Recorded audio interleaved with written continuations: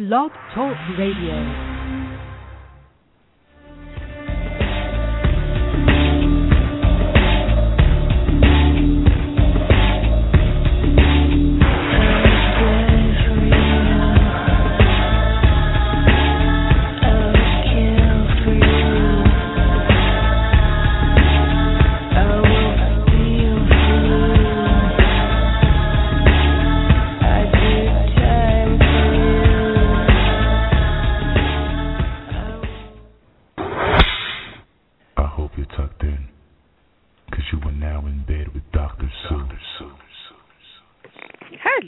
Everyone. Hope everybody can hear me. I hear that Muffy can't hear anything, so I think he's popping out and popping back in. It's Tuesday, June 25th, and you're in bed with me, Dr. Sue. Let me set the scene for tonight's fun. There are three what I would call the most fear-inducing kinks. We've already discussed two of them. One is financial domination, and one is erotic hypnosis. Because letting someone control or extort your money or being under somebody else's control are pretty big when it comes to ultimate submissive kinks. And tonight we're going to tackle the third. That's just hot. What's that, Joe? That's just hot. What is hot? Financial domination. Well, it is. But a lot of people don't understand it. And again, a lot of people don't understand medical domination either. And I think I got a lot of feedback, more so from men saying they were afraid tonight. They're afraid of it. So, yes, tonight we're going to be tackling medical domination. So, picture yourself in a small, white examination room. You see a standard exam table complete with stirrups and an overhead lamp. Perhaps there's a cart with various instruments on it. You're instructed to strip, then lie down on the table, and a doctor or nurse will be with you in a moment. Now, could be an exam room in any doctor's office, but in this case, it's in the exam room of your dominatrix. Someone who doesn't have to abide by ethics, rules, or Hippocratic oaths. Even in the everyday or vanilla world, let's think about medical stuff. Everyday vanilla world, you had better hope that your surgeon got laid or had a damn good sleep before he slices into you, the sacrificial lamb, lying there on the table with your arms outspread, and you're strapped down, too. So medical domination can be very controversial, and some might say a dangerous game to play. So if you've had a medical dom session or you've always wanted to know what happens or what goes on, tonight's your night. Get your questions answered by the lovely Mistress Amanda, a dom with over 30 years' experience. So call in now. Get those questions answered. Get in the queue, 646-478-3644.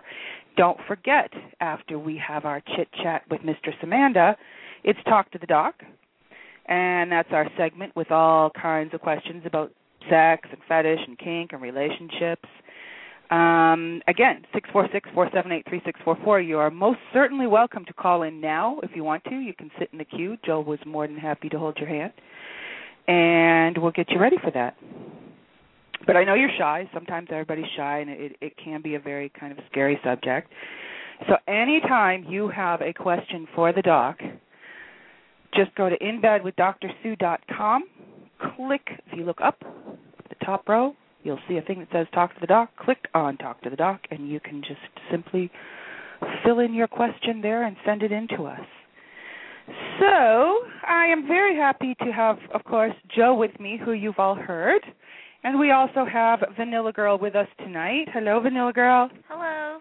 Ashley Jill, who is the pinup queen, who just finished doing a whole bunch of pin-up-y pictures and just threw them on Twitter. They're not pin-up-y, but... Well, they're kind of. They're, well, okay. Apparently fine, they're very God. Debbie Harry is what I've been told. Well, they do look very Debbie Harry. I will have to. But Debbie Harry back in her prime, not now. God. Ew, no. No, it's nasty now, but... Yeah. So, head to Twitter and check out Ashley Jill Pinup, and you can see all her latest photos that literally just went up there. So, Joey, you got your ass kicked. Did get my ass kicked tonight. What happened? He goes to a personal trainer before he does the show. Oh, I see. So she quite literally kicks his ass. I don't miss those days. It's fun. I don't like it. I like to see how far I like can to get sit down. But I'm then like, it can be I'm fun. like that dude. John it can be today. fun depending on the trainer. Well, but then Joe, being the little pygmalion that he is, loves the fact that there's women standing there screaming at him and being all dom on him while he's trying to, sweat his ass off. So there you Sadly, go. it's not That's like the reason that. why. Sadly, it's not like that. They set me up with like two of the sweetest personal trainers out there. Oh, you're kidding! They're not No. even mean to you. They should be. No, they're like helpful and flirty and sweet. Oh no! See, we don't want that. No flirty and sweet. We want ass-kicking bitches. Because really, like Mark just said, personal training and femdom is actually, it's great. Plus, it's really close if you think about it, if you do it right. So, and I have one quick hello. I'm going to say hello to Puplet. Puplet's back, and I know he's listening. So, hello, Puplet. We're glad you're back. Ta-da. So, other than that, later on during Talk to the Doc, by the way, guys, there's a whole bunch of stuff on female supremacy that we had several comments come in after the show that we're going to be discussing. But right now, I have the honor of introducing a stunning and very experienced true dom, the wonderful Mistress Amanda. Hello. Hello, how are you? Good, how are you? Practically perfect in many ways. Oh, practically? No, you are perfect in every way all the time. Oh, you Come are on too now. kind. I'll just preen for that one. So tell us about Mistress Amanda before we get chucking into the medical dom scene. Well, I'm one of those hardwired people. I've been in the scene since I was about 19. I started on the subby side and then jumped the fence to the dom side a few years later because I thought I could make better decisions than the ones I was receiving. So after completing my nursing education, I discovered that there were all sorts of medical things that could be used in domination and submission, and I've been incorporating them for years. I do a lot of demos for private groups, whatever you'd like to see. I'm happy to do saline infusions, injections.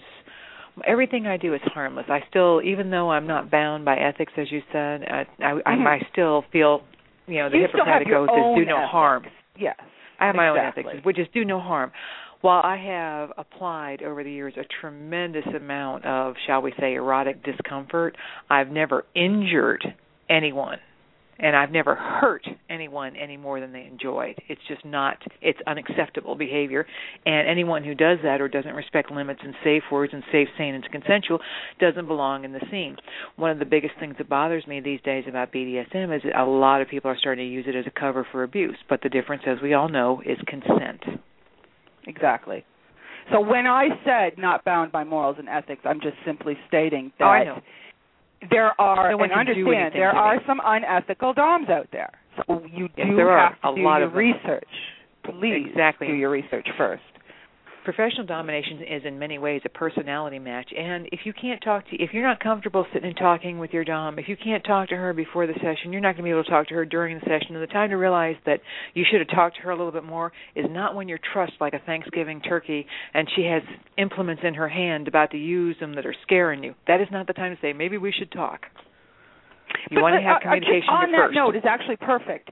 Do you not find that fear is a really big factor in it because there's such a fine line between fear and eroticism? Fear is a very big factor depending on what you're afraid of. For example, if you're afraid of needles, like many men are terrified of needles, one of the things that's really enjoyable that I could do to maybe desensitize you that, or just to make you, really, really shake and quiver, is to tell you I have a needle in my hand and tell you how sharp it is and touch it to you gently so you can feel the point, so you can feel how sharp it is, at the same time telling you, wow, it's really sharp. And this gets your mind going because I have to touch your mind. Right. Well, if you don't touch the mind, you're not doing your job. Exactly.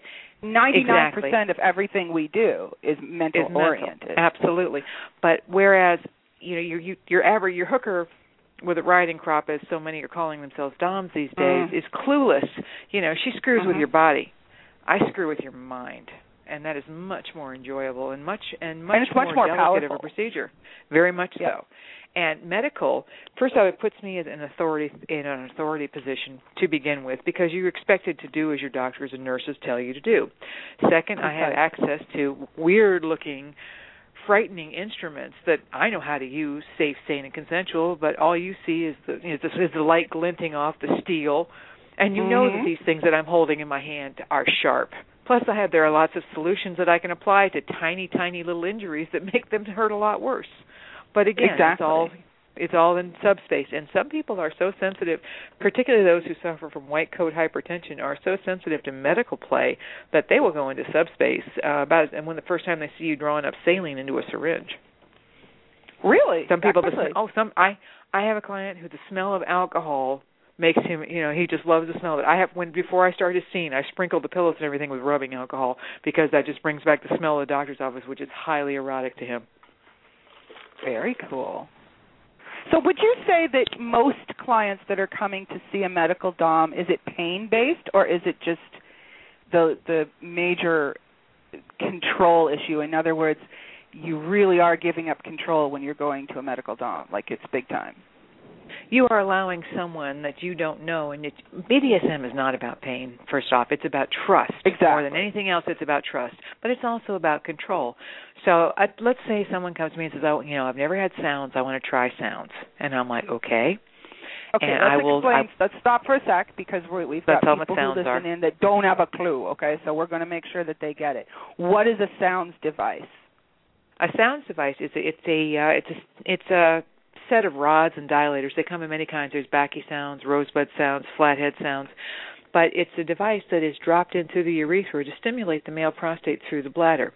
It's also used for dilation in women, where you can dilate the cervix or you can dilate their urethra if you feel like doing that, if they enjoy that sort of thing. It has been described to me as feeling like being on the edge of orgasm. Since I don't have a prostate or a penis, I'll never know, and I'm jealous at the looks on her face because it looks like a lot of fun, and I'm never going to know.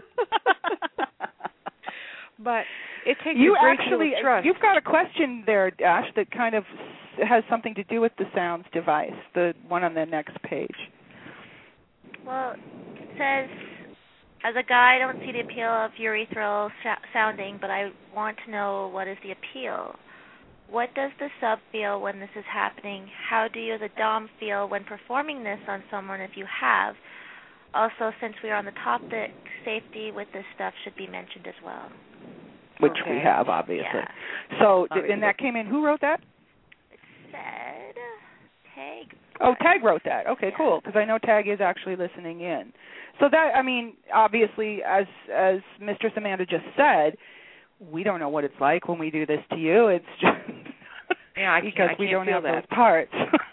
I know, but it looks like it has been described to me by my subs as feeling as though they're on the edge of orgasm from the time I drop it, and I do things to it after I drop it. For example, I'll use a vibrator to make it vibrate. I'll drop 2 or 3 in. I'll twirl them around. I'll use kinetic energy to make them wiggle around inside there, and I literally see my submissive just shaking on the edge of orgasm for the entire time that I do this. And for many of them who have done this for the first time, they tell me it is a totally shattering experience, because let's face it, the idea of dropping steel rods into someone's penis who doesn't know you and didn't know you 20 minutes earlier, but now you have developed such a bond of trust with that is going to allow you to do that. That's a very, very serious responsibility. I take that seriously. I'm very careful about keeping my instruments clean. It is. And I'm very careful about keeping my instruments perfectly clean. I've never had a problem. I'm very careful to use copious amounts of lube. And, once in a great while, I'll find someone who doesn't enjoy it. If you don't enjoy it, then you stop. Absolutely. But you combine this with a lot of other things. What's the point of doing it if you're not having fun? I know. If you're not having fun, there's no point to it. And if it's not safe, sane, and consensual, it's not right anyway. Now, years ago, I was privy to a procedure which was not legal, obviously, but it was, however, done by a dom who was a physician and a surgeon. I actually watched a castration. which to me was fascinating. Now, understand, gentlemen, this does not go on with your average medical dom. No, it does not. Is it out there? Do people like it? Yes. Some guys like the idea of the whole castration. There are castration scenes where you pretend to do it. I want you, and I think we should talk about this because I've got actually, Davey wrote in and said, he's a virgin, he's impotent, too small, too soft to penetrate a vagina. I have thought of physical or chemical castration and Depo-Provera shots and female hormones and such. What's your thoughts on that? My thoughts? If he's not a transsexual trapped in the wrong body, then there's no point to that. Exactly. All he's doing. The other thing is, guys, castration does not lower your sex drive. Well, actually, unless you get a lot of I get so many requests to do this. And first off, it is a huge felony in every state to do this. Any doctor who does absolutely. So don't even go down that road. It is aggravated maiming in most states, which is a 15-year felony. Which is and the other thing is for the guys that are interested in this. Well, first off, it's going to put you into menopause. You're going to become osteoporotic. You're going to have all kinds of problems. You're going to gain weight. It's just not a good thing for you. I mean, you're built the way you are for a reason. Long after you lose your sex drive in your 70s or 80s, your testicles are still producing enough testosterone to keep your beard going, your voice deep, and to keep you from getting hormone deficient related maladies. Once once they're sliced off, then it's androgel forever if you want to have any kind of a drive. Now, without a diagnosis of testicular cancer, then a castration is absolutely viciously illegal, and the surgeon that did it risked imprisonment, her license. And as I said, it was huge years ago. It was absolutely chance. It was so underground, and it was just. I was just actually interested in watching the procedure get done, which I found interesting, and it was interesting to see the sub's reaction.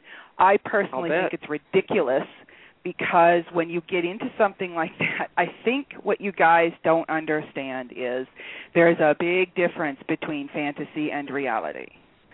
And I really do think for some men, their fantasies they overtake them and think, oh, well, it's no big deal. This isn't reversible. You can't. No, it is a huge deal. You can't change this stuff. No, you cannot, and it is not reversible. However, many men who have suffered from, just on another tack, men who have suffered from testicular cancer and have had to be castrated because of this, orchiectomy, I believe is the correct name for it, with androgel and the hormone replacement, they are very, very very proficient at leading normal lives with a normal sex life. You don't miss it because you have the hormone replacement that takes its place. However, it does take a little time to get the androgel mixed, to what you need so that you don't have problems for it. Plus, you have to keep it away from your female partner because it's very potent stuff. Yeah, otherwise, she'll start, getting a little bit. She'll start getting, she'll get hairy and low voice and break out, and these just are not good things. The hormones you were born with are always the best. And try and keep them for as long as you possibly can. This goes for women, too. I think hysterectomies are done far too often. I think all of this, it's almost like a du jour thing. Ladies, please keep your bits and pieces as long as you can. Absolutely, as long as you can. Even getting your tubes tied, I still don't agree with it. I mean, it's easier for Mother Nature is very good at her job. Oh, Mother Nature is very good at her job. Much better than you. That's right. So let her have at it because that's what she does. So it's always if I walk into, say I phone you and I say, okay, I want a medical dom session, and I'm completely stupidly clueless. I don't have a clue. It's just something I've always wanted to do. Walk me through a session, just a typical unknown session. When you arrive, the first thing I'm going to do is we're going to sit down and we're going to talk about, what it is about you that you find this interesting, what procedures you've had in your life, why did you find them erotic, and take some kind of history. I'll also take your medical history because I need to know that, you're going to survive the scene. So I'm always very meticulous to take, are you diabetic? If you are, when did you eat last? Things like that because the last thing you need to do is, to work somebody up who's got a heart condition or uncontrolled high blood pressure. So you got to make sure they're healthy enough for the session first. That's always the first thing you could ask. And understand, ladies, please, doms, if you're listening in, this has nothing to do with just medical domination. You should be doing this for everyone of your clients, regardless. of what you're Regardless, doing. that's exactly right. Because if you don't, you're going to end up with somebody hanging there dead. And since, and you're the one that's applying electricity to them, so when the police come to take the dead body away, they're going to say, how did this happen? You say, well, I was shocking him with the electric thing. And they're going to say, did you ask him about this? No. Well, guess what? Now you're going to jail for, at very best, murder too. You don't want to buy into this. You want to make sure they're going to survive the session. And if any time they don't look right, stop the session. Stop the session. It's your life here, okay? Yes, it's their life. It's their life. Yours. It's their life, but it's your life too, exactly. And you can't. You kill somebody by accident, and it gives the rest of us a bad name. People, like these people, put them in somebody in a bondage bag, then gag them and put a mask over them. Put them in a closet and go to lunch for a couple hours. Come back, they've suffocated. Okay, guess what? Exactly. That's called murder. And you don't want to buy into that. You have to be careful. Yeah, exactly. And it gives the rest of us a bad name because it makes headlines like, oh, BDSM pervs, killed another one. On the other hand, the only reason it makes headlines is because it happens so rarely. But when it happens, it's big news, and it makes the rest of it shines a very black eye and a very bad light on the rest of the community when we all do our best to play safe, sane, and consensual. It's crazy not to. Exactly. And this is and that's it, again, this isn't just medical domination based. No, any kind of domination, you always check on the health. You're checking on your clients. Please check your clients first. If they don't live, they got to live. They have to live in order to come back and see you again. What's the backbone of any business? Repeat business. So you want them alive, so they can come. So they can come see you again. Trust me on this. A dead client is not a good thing. Dead client is not going to spend any more money with you. Okay, so I'm sorry, I didn't mean to interrupt you. So you're going to get a medical history. You're going to do a history, even a psychological sort of history. Well, I always like to ask them questions because it helps me to design the scene for them. So I ask them, I'm like, tell me the experience that you had in your life tell me about the medical experience that made you want to relive it, that you think it's erotic.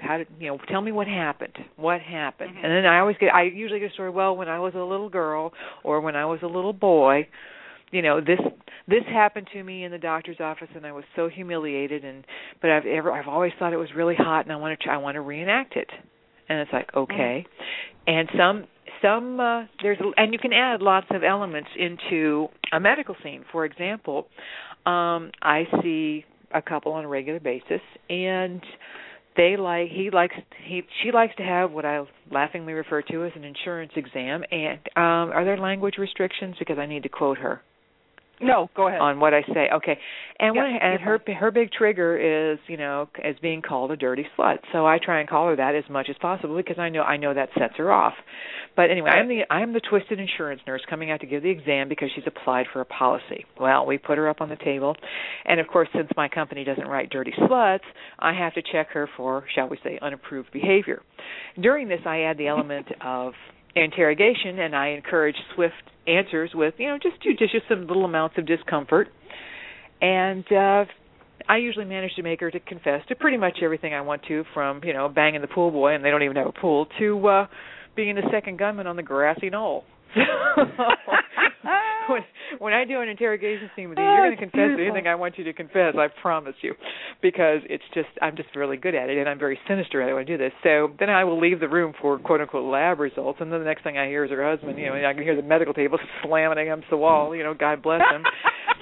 And then when they come out, it's there, and I'm like, I'm sorry you failed your examination. She's like, I did. And I'm like, yes, because you're a dirty slut.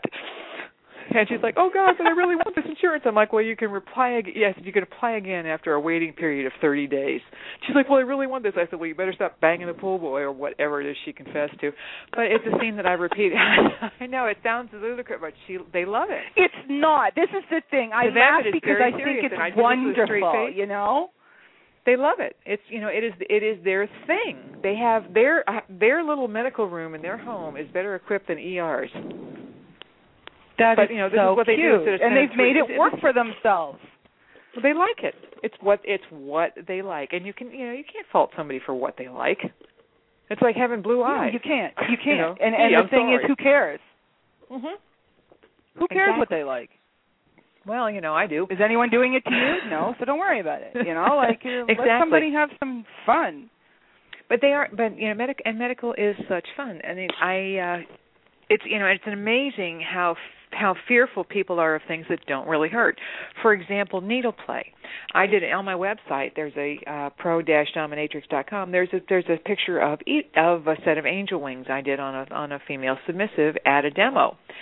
And it looks fierce because each one of these feathers is attached to a hypodermic needle that I pushed through her skin. But she was so into subspace that her master later told me, he said she was in subspace for 2 days. He said, and now that's all she wants to do. But it was her first experience with needles. However, there is no rush like needles because they are very sharp. They bleed minimally, and if you know where to place them and how to do them, they're perfectly safe. I mean, people think, oh, well, it's not this, it's not that, but I use sterile hospital grade needles. Wipe down the entire field with 91% rubbing alcohol to make sure it's as sanitary as possible. I've never had anybody get an infection. And like I said, it looks ferocious, it looks fierce, but they love it. There's no rush like needles. And that usually goes hand in hand with suspension, I've noticed. That people who really enjoy the needle play usually enjoy doing the suspension from, putting through the what are they called? I can't remember what the heck they're called. But you put them through and then you suspend them literally from their skin, which sounds horrible. It sounds like, oh, my God, why would anyone do that? But the subspace that they go into from the suspension, from hanging, from those, it's like a needle with a, it's got a round thing on it, obviously. Yeah, I know what you're talking about. But so I just can't think of what the hell the name of it is. Eye hook. Not an eye hook, something like that. An eyelid, something like that. But the thing is, that's not something that I do. That's beyond. No, but that's what I mean. Usually it will go hand in hand. People who like the needle play usually like the suspension play as well. But no, you wouldn't do the suspension play. That's a whole other offshoot. I've seen this once, and I've never really seen it. So I can't tell you how prevalent it is, and I've never been asked to demo it. So I'm kind of, it's not a subject. Because I think you need to be, it's more bondage oriented. Suspension is really more bondage oriented. You get into rope play, you get into, it's kind of more of an offshoot. It's not really a medical-y kind of thing, even though there's a bit of needle play in with it. I very rarely restrain my medical patients. Almost never. Really? Why wouldn't you? Wouldn't they like it? Well, here's the thing. When you go to the doctor, I expect you to cooperate. I expect you to lay here no matter how much it hurts. Good because point. It's good for you. You need this. It's for your health. So you have to make a sacrifice and lay very still. It's more like mental bondage, but they do not move. And they're writing the outline of their entire body in sweat, but they will not move. It's really what are some of the other interesting things? how good they are at it. We've got sound devices, which we've covered. What about, say, a violet wand? Tell everybody what a violet wand is. Violet wand uses static electricity. You have to hold one end of it so your submissive can drop it if the sensation gets to be too much. But it's a shock like scuffing your feet across the carpet, only it's a consistent, that type of shock that you can put in anywhere on the body. And a lot of people find it very, very interesting, and it's the same. Very erotic. A lot of guys love those. A lot of them. Yes. They do, but I consider it to be one of the safer forms of electrical play, along with a TENS unit. Although you should still never put anything across the heart. Oh yeah, because again, I realize it, and the scary part is about this, Amanda, is honestly, you say that and you think, oh well, surely to God, people wouldn't be that stupid. They are. Yes, they are. Don't ever think that people aren't that stupid. Don't ever think they will, because they will surprise you with their ignorance. And one of the questions I saw that you had put up on the website before was, does someone have to be a nurse to be a medical practitioner? No, you don't. In nursing, there's a creed: see one, do one, teach one. If you are, I could teach anybody to be proficient with sounds in about maybe an hour. It's not a difficult thing to learn. The same with gyno exams. I can teach anyone to do that in an hour or so. There is nothing that I do that I can't teach, because nursing is in many ways designed to be passed down by see one, do one, teach one, because for many years there weren't nursing colleges. It's like, if you wanted to be a nurse, you went to a teaching college. You started a 4-year program to be a registered nurse, and you started out with the lowest of the low, emptying bedpans. And they gradually, over the course of your stay there, taught you what you needed, and then you took the board exam to be a registered nurse after you graduated from the program and had finished and completed all your clinicals and learned everything they went to teach you. Now there's much more bookwork into being an RN or an MSN. than actual clinical stuff. And it's not taught the same way. But in teaching hospitals, they still do put you to work doing your clinicals in their hospital, and you do your bookwork and your classwork during the day. Ah, but okay. it's all not like switched around. It used to be like an apprentice type training, but now it's much more books. Much more, which I think is stupid because now you're not learning the hands-on with it. It's not quite the people same. that do the hands-on, the hands-on now is done by patient care techs, home health, or not home health aides, but certified nursing assistants, and in a lot of cases, licensed practical nurses. They do more of the actual nursing care than, say, a registered nurse is going to have more responsibility and is going to know more about the biology and the pharmacology, and more so than just doing the procedure. Although procedures are still a huge part of it. You don't have to be a nurse to do this. You no, really you don't. So understand that's not an issue for you ladies that want to get into it. You should apprentice, though. You should apprentice with a good medical dom. I mean, I have had people come to me. They said they had sounds with somebody else, and go, "She just rammed it right in there," and I'm like, "You never do that." I know, you never do that because you rupture somebody's urethra, they'll bleed to death. They will bleed to death, and then it's you again. Murder too. Mm-hmm. So, people who don't know what they're doing shouldn't be doing this. If you don't have at least rudimentary knowledge of first aid and how to stop bleeding and and a little CPR. knowledge about what you're doing. Really, you guys CPR, should have first aid and CPR if you're doing any of this anyways. Because if someone drops dead, you got to know what you're doing. That's right. So you put them on the floor and you start doing CPR. You do not stop until the ambulance gets there, and then once the ambulance leaves, they're not your problem anymore, and you did your best. And then they're alive to tell whatever story to whoever that is they need to tell it to on the other end. But you know in your heart that you did your best for them. But there are so many of you ladies out there that are just jumping into this and thinking, I'm a bitch with a whip. And that's what I call it, bitch with a whip syndrome. You can't. No, hook her with a riding crop. You got to know what you're doing, girls. Don't just assume you know what you're doing. You seriously injure somebody, and you're looking at civil litigation and criminal charges. Mm-hmm. So it's not something you want to play with. Conversely, a lot of RNs that hold licenses to practice won't do this sort of thing because they know anything goes wrong, their license is gone. They can't make a living anymore, which is what makes MedFit so really hard to find. It's too very risky. Very few nurses are willing to take the risk, which leads it to nurses who are retired, such as myself, and don't care, and people that say, well, I read a book, I can do this. And that is never the case. Would you like your surgeon to say that? I don't think so. I know, but people will do this. And I know. I've tried to explain things. People who ask me for off-the-wall medical stuff like castrations, it always scares me because, I'm not going to do it because I'm a responsible practitioner. But don't look for someone who will, and there will be someone there that will. Exactly. You give $50 to the right crack horse, she'll do anything. Slice your balls off, sure, no problem. Here. Exactly. Let me smoke a little crack and I'll chop them right off, no worries. And that's just it. I just can't understand why he bled to death. It's just so strange. Wow, sucks, man. Let me have some more crack. To him. I hate it. I lose more clients this way. I'm telling you. They don't know. No. They don't call them clients, honey. Not at that level. They've got a much. I think at that level they call them a little something different. Yeah, but there's. So Beast has a question. Okay. Have any DOMs ever had to deal with a slave that has either had a mental issue like PTSD or physical limitations such as bad knees? That goes back into doing your pre sort of exam on your client. Your pre-session thing. Well, of course you're going to ask them. You get somebody who has bad knees. Well, I'm not going to make them kneel on rice.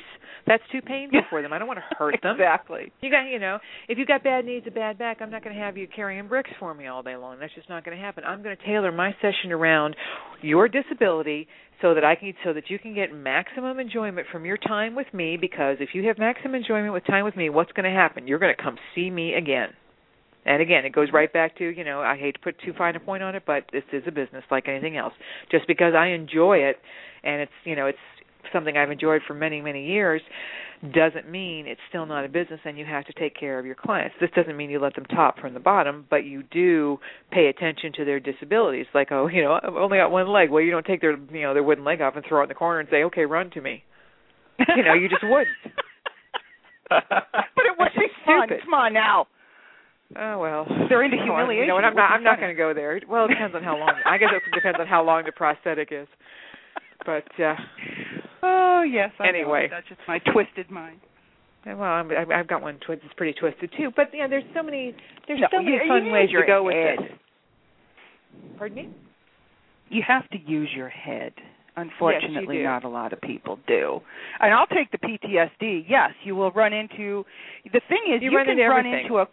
You can exactly. You can run into a sub who, with the PTSD, he doesn't even know he's got it. You could trigger something. You could trigger a past memory. That's the thing. This is why you ladies cannot just read a book and do this. Exactly. And one of the things that has, in almost 30 years, I have never had an incident with anyone, and that is very. I'm very proud of that because I pay attention to my submissive. I watch their breathing. I see how they react to what I'm doing, and and you can tell no matter how well somebody's trying to control it. If they're starting to freak out over something that you're doing, you don't want to keep doing that because you push a trigger point, and they will kill you. They will kill you. Anyone is capable of anything at any time. Yep. So you treat them with courtesy and respect. You respect their limits. You talk to them first, and you try to find out as much as you can going in because, believe me, your life can very well hang in the balance. There you go. Not a pretty thought, but it happens. Keep that in mind. It's not. Yeah, your life could hang in the balance. Anything can happen at any time. Exactly. What are some of your favorite things to do in a medical? Well, there's just so many things that you can do. Just a humiliating exam can be a lot of fun. Tie their ankles to the stirrups and get in there with your devices, ratchet them open, just a few disparaging comments here and there like, wow, this is really big. Just little things. I enjoy needle play a lot because I'm very good at that. I enjoy sounds play a lot because I'm very good at that because I love the reaction that I get from that. You can get some great reactions with enemas, though, depending on the volume, the solution, and the speed of delivery. Depends on how comfortable it be. I can run an enema that is so nice and comfortable that, in 20 minutes it's one of your life's more enjoyable experiences, or I can run one that will leave you doubled up for days. It's all in the solution, the amount, and how it's run. And I've said this on the show many times. Please don't add alcohol. You can kill your patient. Exactly. Do not. Well, actually, you can. But you got to know what you're doing. But the way to do it, I'm going to share that with you. The way to do it is you dilute it down, way down. For example, if someone wants a wine enema, I will use one of those little 6-ounce splits, and I will pour that into I will pour that 6 ounces of wine into a 2-quart bag. Okay. That's how far down I dilute it, and by the time they expel, they are still tipsy. But you give someone straight alcohol, it will go through, it will put them unconscious before they can expel it, and then they will die of alcohol poisoning. That's the bottom line. So if you're going to do this and you want to take this chance, it's certainly your choice, but you must just remember dilute it way, way, way down. Remember, you can always add a little bit more. Exactly. You can't Easier take it to out. Add more, not easy to dilute after the whole thing's done. Exactly. So, that's exactly right. And if they can't expel it before it poisons them, we're back to murder too, because you did it. You run it, you own it. Keep that in mind, you guys. Remember that you are liable for everything that goes on in your presence. That's exactly right. You're liable for everything that goes on, and you're liable for them after they leave if you've done something injurious to them. Yeah, like if they leave still tipsy and get in their car and go drive and kill somebody. And have an accident, guess what? Yeah, because you gave them a wine enema, that's right, you're liable. Yep. Same as the dram laws. Same as a bartender that overserves somebody, you are liable. So you have to be careful about that. I never let submissives come to me under the influence of anything. They're not allowed to use drugs in my presence. And if I think that they are under the influence of alcohol or something, no, I will not. I won't do the same with them. If I have someone who's extremely nervous, I might let them have one cocktail first, and I would pour it and I will measure it, and that is all. And that's for like extremely nervous first timers. And I don't have to do that either, because when I talk to somebody, as every good nurse should, you must inspire trust and confidence in your patient so that they trust you, because literally the skill in my hands is going to bring you a great deal of pleasure. But if you don't tell me what I need to know, then it won't be nearly as much fun. And this is how I approach it to them. The more you tell me, the better a session it's going to be, because there's nothing you can say that's going to shock me or make me go, oh, my God, you're just a sick piece of crap. I would never say anything like that. It's like, okay, everybody has their own interests. Just because your kink is not my kink doesn't mean that you're not entitled to do it. And that's one of the things I've always loved about the community is the BDSM people are the most non-judgmental people you'll ever meet in your life. I mean, they truly live this lifestyle of tolerance and acceptance of other people who have different interests. There you go. It's so true. Or at least we try to. One of the things I've always liked about it. There is a little bit of prejudice I've always loved out there about in the community, but there I always would rather will hang be. out. How much of a water enema is good to prepare for anal sex? You actually that's more just an anal douche. Pretty well, no, it's not exactly. What you need to do to get cleaned up for anal sex, and I recommend this because feces can be very abrasive, and if you're pounding away, you're going to get raw very, very quickly. Both of you are, and then it's not going to be, again, it's not fun. So the best thing to do before anal sex, run a 2-quart warm soapy enema, followed by a 2-quart. Soap too? Put soap in? Not tons of it, like maybe. Okay, but tell them how much, because if they go putting a whole bunch, they'll be doubled up. Oh no!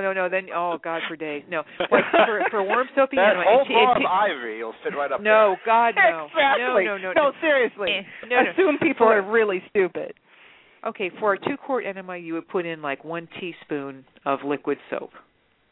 There you go. Okay, not enough for it to make, it should be slick but not sudsy. The soap will induce pure peristaltic action, and it'll also soften up the feces. Then after you run that, you definitely want to do a rinse with some salt. Pour about a tablespoon of salt into the next 2 quarts of water to keep much water from being absorbed through the colon, because you don't want to induce water poisoning. And then you rinse with that because you want to get all the soap out so that the mucosa doesn't get irritated. And after that, you should be good to go, no pun intended, for anal sex for at least a day. So you don't have to do this like right before you start. You can do this like if you're planning to have anal sex that evening. If you do this about noon, you're going to be fine, and you're going to be good to go, and it won't be messy. I promise. That's one lunch hour. See? That. Well, oh my God! You know what? We're gonna have you back on, Amanda, because seriously, this is like such a huge topic. Like we should actually sit down and dice it out into smaller pieces, because I know it's going to leave everybody going. I'd be happy to do that. I'd be happy to do that. I'm seriously. I do have one kind of question. Okay. And that is, obviously with medical play, you've got danger in what you can do to them, and also danger over bodily fluid exchanges. So people need to know what precautions they need to take for that. Well, universal precautions are gloves, mask, and gown. However, when I got my nursing degree, we didn't use gloves at all. And gloves today the overuse of gloves today in the hospital is why staph infections are rampant, because everybody who walks in that room sticks their nasty, dirty patients, visitors, nurses, doctors, they all stick their nasty, dirty, unwashed hand into that glove box, and they take out a glove that's dirtier than their hands. My clean washed hands, freshly washed hands, are cleaner than any glove you could ever find in any hospital. So anybody, if you're ever in the hospital, folks, this is really good advice. If you're ever in the hospital, doesn't matter who it is, you make them wash their hands before they come near you, and if they want to put on gloves, you make them wash their hands with the gloves on, because those gloves are so dirty. This will save your life, trust me. No matter what, wash your hands. You don't wash your hands, you don't touch me. Real simple, and just insist on it. If they say why, ask for a different, say out. That is the best thing in the world you can do to protect yourself from a staph infection, and the gloves are the reason. I mean, they swab these nurses' hands because they don't wash their hands anymore. They go, I have gloves on. It's no big deal. Well, I have news for you. It is a very big deal. Everybody thinks the gloves are the be-all, end-all. That's the reason. And they are. But when you think about it logically, they're sitting in the room on the wall. Hello. Exactly, and everybody puts their hands in there. Everybody. And those gloves are nasty and disgusting, so you never, ever, ever use that. The best soap that you can use, by the way, in enemas is Castile soap. It's an all-natural vegetable-based soap, and it's very non-irritating to the mucosa in the bowel, so it's the best one to use. It also comes with a peppermint additive, so it's tingly and doesn't smell very bad. Ooh, refreshing. Minty fresh. That's it. You can have a minty fresh butt. Well, coffee like enemas are very popular now, too, because the theophylline and the theobromelain in the coffee, along with the caffeine, stimulates the liver to dump toxins into the colon, and then they're just rinsed out with the rinse enema, and it does a great detox. A lot of chemotherapy centers and cancer centers are using this on chemo patients because it gets rid of the toxins left from, the poisoning of the cancer, and it's helping their patients tremendously by detoxing their liver. So you do a coffee enema once a week, and you would be amazed at how energetic you feel. They're good for you. They're good for your health. Well, enemas in general are good for your health. They really are. They are. Like you're cleaning they are. They've fallen out of actually favor. Quite good for you. Well, some of the solutions they used in the past, like, for example, back in the 1940s, everybody in the fall just before school got their enema because they all had pinworms, and that enema was hot soapy water and a couple of tablespoons of turpentine. Whoa, that's right. I can't Lord imagine. have mercy. But to kill the worms, just to make sure you didn't take worms to school. This is what all the farm kids did because they played in all the, in all the chicken poop and cow poop and everything. So they all had pinworms. So, but a couple tablespoons of turpentine in that enema will kill those pinworms. That does not sound Oh, my gosh. And moms in the 40s and 50s are like, if it doesn't cramp, it's not working. They were a little misguided back then.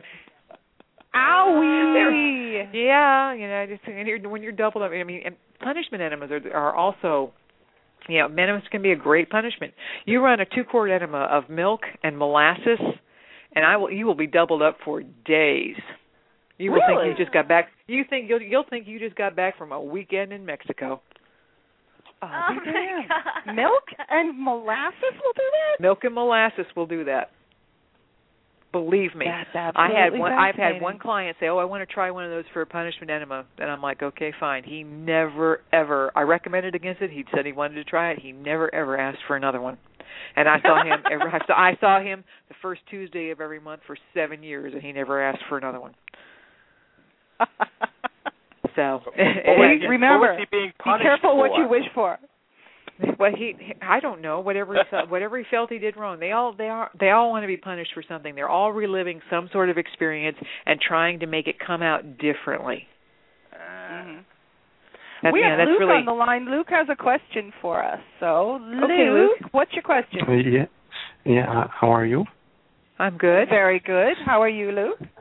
I'm very good. I would like to know if there is some mistresses who do injection of some kind of drugs, not too much, maybe not too dangerous, or forced intox, like poppers. I do injections of saline or lactated ringers because it's absolutely harmless, and I will inject up to 4 or 5 cc's. A lot of people do like injections. And it's just part of the doctor's exam. You get your humiliating exam and you get your shot. And 5 cc's of sterile saline or 5 cc's of lactated ringer, 1 in each cheek, is not going to injure anybody. I've also done scrotal inflations with up to a full liter of sterile saline, which will give you a very large sac, and it's amazing. It is amazing that the scrotal sac will stretch to the size of bigger than a grapefruit. If you keep stretching the scrotum, will it eventually take that shape? It won't take that shape per se, but the skin will get looser all the time. Yes. Yeah, just like skin is very stretchy. It's like if you lose a chunk of your scalp, what they'll do is they'll put a saline extender under your scalp, and they'll fill it up with more saline every week so that your skin will actually grow when it's being stretched. That's the nature of skin. And eventually you will grow enough skin and scalp tissue that you will be able to close the wound and have your hair back because they put these extenders underneath your scalp to stretch the skin and stretch the hair follicles. And that's a standard medical procedures. Well, I think Luke was, because Luke is still with us. Luke, you mean, are there any DOMs out there who will inject you with, say, morphine or something along that line? If you've got a prescription for it, you can get anybody to do just about anything. But if you've got, let's say you're a diabetic and it's time for your insulin shot, then I don't have any problem sticking it to you. I prefer I drew it up because I don't like to stick anything I don't draw up. But it's not a big deal. It's not a licensed procedure to do that, as long as they don't expect you to be licensed. And by this I mean, let's say you came to me and said, oh, I want you to operate on my finger. And I say, well, I'm not licensed anymore. And they go, well, that's okay. I know that. So they go into this with no expectation of professional ability because I told them I didn't have a license. On the other hand, if you hold yourself out to be licensed and you stick them with morphine and you kill them, then you are practicing medicine without a license, and you are in big trouble for killing them too because you've just injected them with something that you didn't know how to do, so it's negligent homicide or worse. Yeah, and what about poppers? Pardon me? Poppers are... Yeah. Again, if you have a prescription for them, then that's fine. And if I don't allow people to use drugs in my sessions because you never know. You sniffing a popper, you have a heart attack. Okay, well you did it, but I'm still the one that's got to face the consequences. You got a dead body on your hands, yeah. Well, or worse, a live one that's going to come back and sue me. Thank you very much. No problem. But it's just not something you want to do. Thank you. Bye. Yeah, I think in Luke's case, what he was thinking of is more along the lines of, are there DOMs out there that do forced intox? If they do, they're not going to do them usually in a real-time session. Not very often. I'm sure there are DOMs that do this, but I'm not one of them. And it's not something that falls. It's not something I would do, and it's not something I would recommend because we've all got to be careful out there these days. There's just so many laws, and as we know, they're all listening to us now. Mark, should you try poppers once? I don't recommend that people do poppers. People come to me when they're talking to me on the phone, and they will be doing them, and I will recommend, just remember, every time you do that, you're frying brain cells. Do I think you should do them? No. Do people do them? Yeah. But yeah, they do. But like anything else, do people do cocaine and heroin? Yeah. Yeah, and that's out of my control. I prefer they didn't, obviously, but there's nothing I can do about it. But if they are noticeably intoxicated or under the influence when they arrive, and I can pick up on it they're in the influence, then I will not see them. I want you to be sober to appreciate what I'm going to do. I worked hard to learn how to do this. And I want you to be fully coherent of everything I'm going to do because I'm the one that's going to control your pleasure and your enjoyment for the duration of this session, not something you ingested before you got here. And the other thing is you guys don't seem to realize is although you think that it heightens it, it actually in many cases, depending on the drug, is going to diminish what you're feeling. So use your heads. That's right. Both of them. You're cheating yourself. So that's exactly right. There show you up go. sober, enjoy the sensations.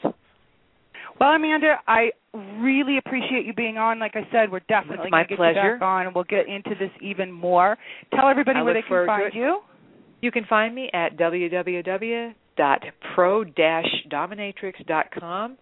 And then my email address, if you have questions, is cougardom, COUGARDOMME @AOL.com. And you can find me there at all times. And you can also find her on Twitter at cougardom. That's me. #cougardom. That's me. And if you really want to find her, the fast and easy way is just go to inbedwithdrsue.com, head to the show pages. All of her links are right there. So thank you so much, Amanda. I really do appreciate you being here. I'll come back anytime you like. Thank you. Let me know. My pleasure. Yay! Have a great evening. Bye. So, cool or what? I just thought that was so interesting. What do you think, Joe? I thought that was very And I think we could definitely do like a ton of like shows around different aspects of it. Hello. I personally think, as a vanilla girl, it was fascinating, yet, because I'm not into it, it was very scary, especially the needle part. It was actually making me kind of nauseous. But remember, you don't, if you have a fear of needles and you don't want to overcome it. So in other words, if it's something where you actually have a fear of needles, she's not going to make you go through that. No, I know, but you know I what just I mean? mean so, like, it just, I was like, not feeling very good over here. So you're getting all squeezy. Squeegee. Yeah. Cool. So just the mention of needles, huh? We're going to run over. We're going to keep running over. I don't know what we're going to do. Anyways, because we have Talk to the Doc questions because those need to be done for sure because some of them are from last week. So Joey has the first one. Brian writes, I called in last week, but my problem is a little different than Joe described. Bless him for trying for me. My story is I started researching cuckolding over a year ago and learned about cream pies. I'm into humiliation, and this became a fantasy for me. I made remarks during sex like if I came without permissions, would I have to clean it up, and she would play along with my remarks. This would trigger me to come very quickly and without much control. I am turned on greatly by dirty talk. Well, after I would orgasm, I would lose motivation to do the deed, and she thinks it is a bit gross. So I have never acted out this fantasy, and I am stuck in this loop. Ever since then, when we have sex, this fantasy pops in my head, and I orgasm after a few minutes. How do I get out of this loop other than going through with the fantasy because I still feel it will still affect me? How do you break a loop? You got to actually, when you're in the loop, break it by thinking something different, which is the only way you're going to be able to break that. And like you said, otherwise, go through with it, see if you like it. You might not. It doesn't sound like either one of you really, it sounds like it's more of a fantasy than you really want to do it. You know what I mean? Like I'm getting that she's not really into it, and he's kind of like, well, it's a really cool fantasy. The other thing is, why can't you leave it as a loop that's going in your head? What's wrong with that? What's wrong with leaving it as fantasy so that when you're having sex, it feels good? Like it's... Well, I think he what I mean? He orgasms too quickly because it's in his head. Oh, he's orgasming too quickly. Well, if he's orgasming too quickly, then we got to pull the spot right out of his head. That's the only thing we can do, which is we need to replace it. Baseball. We need to replace. Some guys get off on baseball, though. No, what you need to do is replace it with something else. When I realize that's easier said than done, but you're going to have to poke around and see if you can find something that is just as erotic, or not maybe just as erotic, but close to it. But honestly, it all comes down to mental conditioning when you're doing something like that. So if you don't want to think about it, dead kittens, like Joe said, your grandma naked. I don't know. Depending on the there's no call for that. Just saying. There's no call for that. Sure there is. It works. I actually would like to throw in my 2 cents here. Do it. In that he's coming really fast because he thinks he's in this loop. And obviously when he comes, it's just creating a cycle. Thinking about something else, yeah, it's good, but it's like, trying to not think about pink elephants, suddenly you're thinking about pink elephants. Yeah. We have this symptoms a lot of times in the hypnosis community. A lot of times you can try thinking about it on your own when you're not in sex and not about to orgasm, and you become desensitized a bit to it, and it can actually help, it extend it. So don't masturbate to the fantasy, whatever you do. Right. That is, it's a hot fantasy for you, but, like most people, after they have a hot fantasy a few times in their head, they kind of get bored with it. And the other thing you can do if you want to do a little tiny bit of NLP with it is, if you really want to get rid of it, think of it and then think of something that makes you sick. And it is actually that simple. You can put your thumb and your middle finger together at the same time, and then if you want to feel sick, you can put your thumb and your middle finger together. But that's just if you want to take it to that degree. I don't think you need to. Oh, so I think you can just as easily, think about it when you're not doing any, like overstimulate yourself with it in a non-sexual way. Mm-hmm. Think about it when you're not doing anything, like Joe said. Unanchor it to that sexual feeling, which is right. Exactly what you're talking about, where you're just throwing in something else. But basically, it sounds like, again, going back to a constant theme, reality doesn't quite match fantasy sometimes. Yes, please remember that. That's true. You could also turn around and do the whole cream pie thing, and you're just going to go, oh, God, I'm going to be sick. And the reason why after you have that ejaculation and you're like, I don't want to do it now, Plain and simple. You've just ejaculated. You've just sent a flood of hormones through your system, and you're not submissive for the next 45 minutes. So, of course, you're not going to want to do it. But so that's really you'd have to force yourself to do it anyways. Yeah, that's bringing the loop back. It's not not helping. Okay, and again, Ash has one. I'm sorry I tried my best to describe the problem last time. So. Oh, he's very sweet, and you know, like, hopefully we got it right this time, and hopefully what we said can help him out a little bit. What have you got? I have Brian. Or sorry. No, you don't. Robert, I'm sorry. You don't have Brian. We just had Brian. We had Brian for dinner. We have Robert. Dear Dr. Stu, I recently discovered your blog show and have really learned a lot in a short period of time. I have 2 quick questions for you. 1, you made me realize that I'm not submissive 100% of the time because I don't desire to serve all the time, but I do believe that I am inferior to women 100% of the time. I know not all women are superior than me, but I would say a majority of women are superior. So, is being inferior different than being submissive? And 2, can women tell I think I am inferior just by looking at me? I don't expect you to answer this one because I know it is a waste of your time. Okay, Robert, first of all, don't ever say that something is a waste of my time, because if you ask the question, clearly you want an answer to it, makes it a viable question. I don't care what the question is. That's the whole point of this segment. You can ask whatever you want, no judgment. So, first of all, you're not 100% submissive all the time. Very few people are. Very few. Same as we're not always dominant all the time either. So the fact that you are inferior doesn't necessarily, submission and inferiority are going to be 2 completely different things.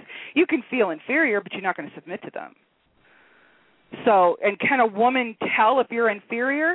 I don't think that's fair. Like, I think inferior isn't the right word. Can a woman tell if you're submissive? Uh-huh. We can watch your mannerisms. We can watch how you speak. I mean, we do that all the time, don't we? We're just like, you just look at them and go, oh, totally submissive. Inferior? No. Can a woman look at you and say, oh, he thinks he's inferior to women? Absolutely not. Not unless you have the discussion. Because inferiority is really, it's not what's the best word I'm thinking of? Submission is really more like a state or a feeling, and although inferior is too, it's more of a high. It's not working. Well, I mean, I think that it's more of a hierarchy, and you're not. It doesn't make you submissive just because you recognize that you are beneath women. I don't think that necessarily makes it submissive. The 2 don't necessarily go hand in hand. For question number 2, I think he's confusing confidence with inferiority. That's what I'm thinking too. It's like inferior isn't working for some reason. Right. But, I mean, women can tell whether or not you're confident or not. But oh, hell yes. Then yes, absolutely, the answer is that. But just because you're inferior doesn't mean that you have to not be confident. They do not go hand in hand. Uh-huh. The same thing with submission. And you submission. can be confident and still feel inferior. Oh, absolutely. And the same thing with submission. I mean, you can be inferior and not submit. That is the classic David and Goliath story. That's the underdog we all root for. The person that is in a completely inferior position, tactically, physically, mentally, whatever, and still is not bowing down and submitting to it. And in fact, in that case, in the case of David and Goliath, you have, inferior now becoming dominant and taking over. So see, it's not. That's why inferior doesn't really work when it comes to BDSM. It doesn't. It works on a female supremacy basis, but even that, that's what I mean. Like you said, I think he's confusing it with confidence, because I just don't think inferior is working for some reason. But no, can someone tell you're inferior? No, absolutely not. Submissive, yes. So if you're wondering if people are looking at you and going, he's inferior to women, no, not going to happen. But he may look at you and go, wow, he looks like a little subby guy. Well, unless you're really a female, if you're really a female supremacist that thinks all men are inferior, then the answer is yes, obviously. Well, yeah, it depends on who you're talking male, to. You're inferior. That's why it's relative. Right. Inferiority is kind of relative to who you're speaking to. it's a fine line. That's why it works and it doesn't work. Sir Beastie, my Sir Beasties, who is here in the chat room, actually had a comment last week that I didn't get a chance to say with our female supremacy show. He said, well, isn't female supremacy just like male supremacy, more a fallacy? Or was that yours? Oh, okay. No one gender can truly be superior to the other, as both have pluses and minuses. Now, for myself, I tend to personally think that when it comes to fetish and kinks, everyone has the right to do what they want, so long as it doesn't involve children or animals. Well, yeah, no kidding. Again, safe, sane, consensual. This is why I have a problem with the word supremacy. I think supremacy has a very negative connotation to it. And I think that's the reason why I don't like using it when describing myself, just because we have that whole, the Nazi thing, and you've got skinheads that are kind of doing wrong with the word. I just don't like it, because I personally think that, there's a lot of female supremacists who think that men need to be extinguished, and I don't think that's true. So it just kind of depends who you're talking to. But Michelle, who wrote me a really lovely email about our female supremacy show last week, wanted to know how I arrived at my female supremacist views. So rather than emailing it back to her, I figured it'd be easier if I did this, since we're discussing all this right now. Again, do I think of myself as a female supremacist? No. Superior? Do I think women are superior to men? Yes. So I'm more like a female superior person. Superiorist. Making up words as we go. So, no, I grew up in a very dysfunctional household, probably one of the most dysfunctional households imaginable. My father wasn't around a lot, so my mother was basically the one that was raising my sister and I. I got more of my dominance from my sister than my mother, surprisingly enough. My sister, who was sexually abused as a child, learned to become extremely dominant in order to tackle that.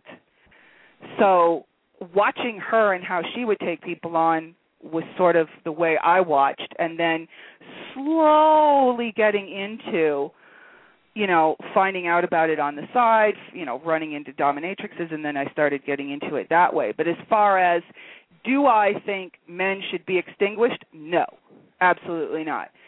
Do I think men are inferior to women? To a degree. Yes, I do. I think there are biological reasons for that. I think history has proven that men are idiots when it comes to certain things. Hello, war. There's a lot of things that need to be changed, and a lot of things that I think if a woman was in there, say, for example, in a position of power, as in president, maybe, I'm not saying it would work, because for some reason, since we've noticed this with Obama, it seems to be that when you get into the presidential seat, one drinks Kool-Aid and doesn't come back. So it's almost impossible to say. Would I think a woman could do better? Yes, I do. Do I think women naturally do better? Yes. It's just something where it's just more or less a personal viewpoint. It's just something that I've watched. I think I love men. You can't do what I do for a living and not love men. But I don't. It's like they're good for some things and they're not good for other things. Let's put it that way. So I'm kind of sitting where Sir Beast is, that I think they all have their pluses and their minuses. I just think guys have more minuses than pluses. So it's the easiest way to say it. But how did I come to that viewpoint? It took time. Is that shaped more because most of the guys that you have interactions with are like fucktards? What, no, I don't think so, because a lot of that came prior to doing any psychological work with these guys. So that viewpoint was really solidified before I started getting into the psych work of fetish. So, yeah, do I talk to an enormous amount of disturbed males? Yes, I do, which is why you'll find that I go quiet for a couple of days, because I really do need to cleanse myself of the goo, because you really do take a lot in.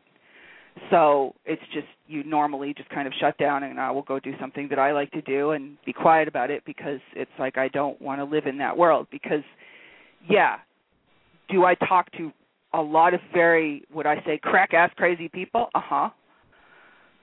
Some of them are certifiable. Some of them I have called in and said, we need to get this person help, and I know it doesn't go anywhere, which is a shame. But, you know, do I think that is what formed my, because I don't like looking at it as far as men are concerned as negativity.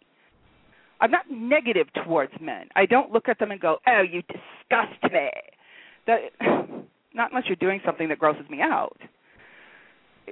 And there's a lot of women who, when they look at female supremacy, that will just be like, oh, men are just disgusting pigs. And I don't feel that way. Not all of them. Some of them are, but not all of them. So there you go. So that was the reason why I did, I can't, is it something that was an epiphany that I woke up and went, oh, no.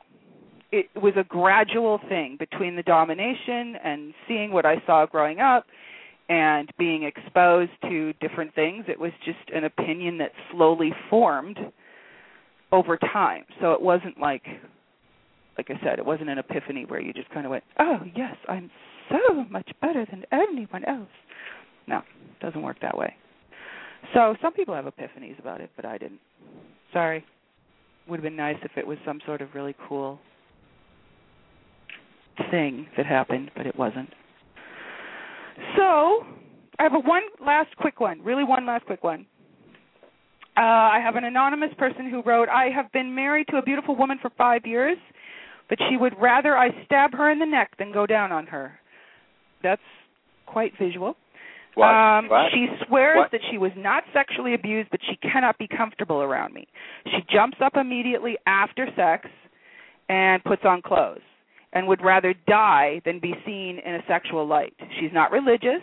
He wants to know, am I a dick, or is there something seriously wrong with her? There is something seriously wrong with her. I would tend to think what she needs is therapy. She needs to find herself a good psychologist or psychiatrist, because there's something there. She may know what it is and not tell you. She may figure she can just push it away forever and ever. The problem is women have learned to bury things and just say, it's okay, I'll just keep going. And they end up paying for that dearly later. So do I think she should go and see someone? Yes. Do I think you can get her to? Possibly not. The problem is most people who really need the help don't admit that they really need the help. So you're up against kind of a tough call. You're not going to know. If she's not willing to tell you what the problem is, she could have self-esteem issues. She could have, it doesn't necessarily mean that she has to have had some sort of horrible sexual thing happen to her. It could just revolve around body image. It could be a dysmorphic disorder where she thinks she is absolutely disgusting and doesn't want anyone to see her that way and doesn't want anyone going near her. And she could have that. There's a lot of women that can't stand the look of vaginas. Like, they're just like, ugh, so they don't want you anywhere near it. So it sounds more like a dysmorphic disorder that needs to be checked into. So the only way you're going to be able to do that is to go and get her some kind of psychological help. And whether or not she will do that is obviously strictly up to her. And then you're back to, well, is this something that you want to live with for the rest of your life? Because if she's not willing to get help and sex is that horrible, it's a big portion of your relationship. So then you have to sit there and you have to make that decision as to whether or not you're going to keep your relationship going. What is your own personal line in the sand? So 5 years, you've been putting up with it for 5 years. Yeah, they've been married for 5 years. Has this been getting progressively worse, or? I know that he doesn't say. I mean, obviously, he married her with knowing this, or? I would assume that's what it sounds like. So you would think that they would know this prior to getting married. So that's what I mean. Is it that all of a sudden you're reaching your line in the sand, or all of a sudden you really want to fix this? It's kind of hard to say.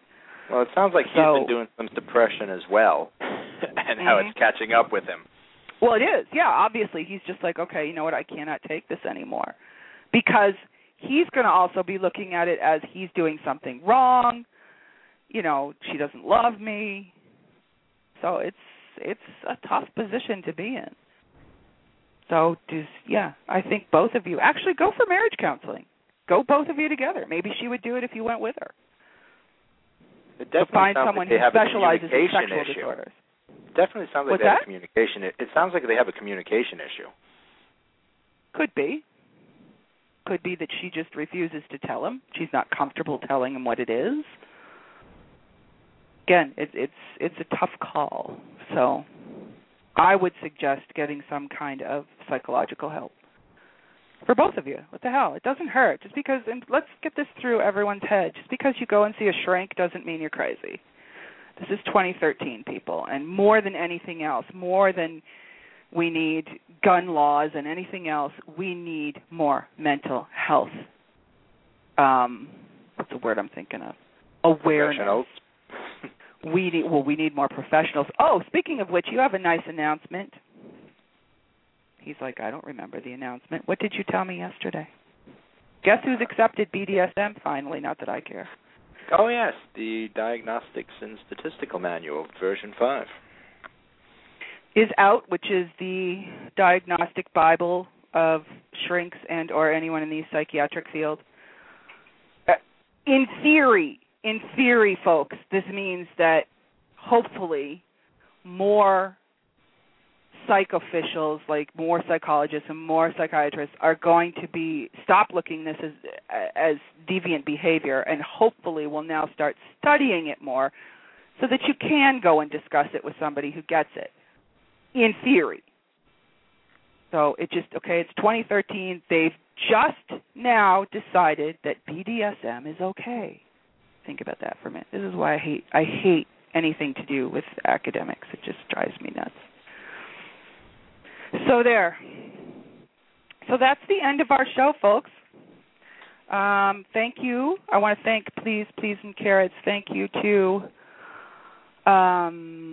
Mistress Amanda, of course, for being here. And we are definitely going to get Mistress Amanda back again, because she is just a wealth of information, and I know we just scratched her little surface tonight. So our next show is our next show is not next week. Our next show is Tuesday, July the 9th, because we're back on our every 2-week schedule, when I will be joined by the ever-stunning T.S. Foxy. So if you are a Foxy fan, you're not going to want to miss your chance to call in, and she has won the 2013 AVN Award. That's AVNs are like the Oscars. Come on now, the Oscars of porn. So a 2013 AVN Award. She's won a 2013 Tranny Award. She has a lot of fans. So you can read about Miss Foxy on inbedwithdrsue.com. You can just head over there if you are a fan, or if you just want to know what she looks like, because she's absolutely gorgeous. She's gorgeous. So next Tuesday, July the 9th, 10 o'clock, T.S. Foxy. I want to thank Joe. Thank you, Joey, for being here. Thank you. I'd like to thank Luke for calling in. Yes, thank you, Luke, for calling in. Thank you, Ashley, for joining us this evening. Thank you. And everyone in the chat room, Mark and Mistress Peyton and Sir Beast and Queen Kitty and Madam Devilish and Muffy. And this is where I do my romper room. And Firecracker and Howie. Thank you all for supporting the show. And thank you for listening and supporting the show. Don't forget to tell your friends about it. Get them listening too.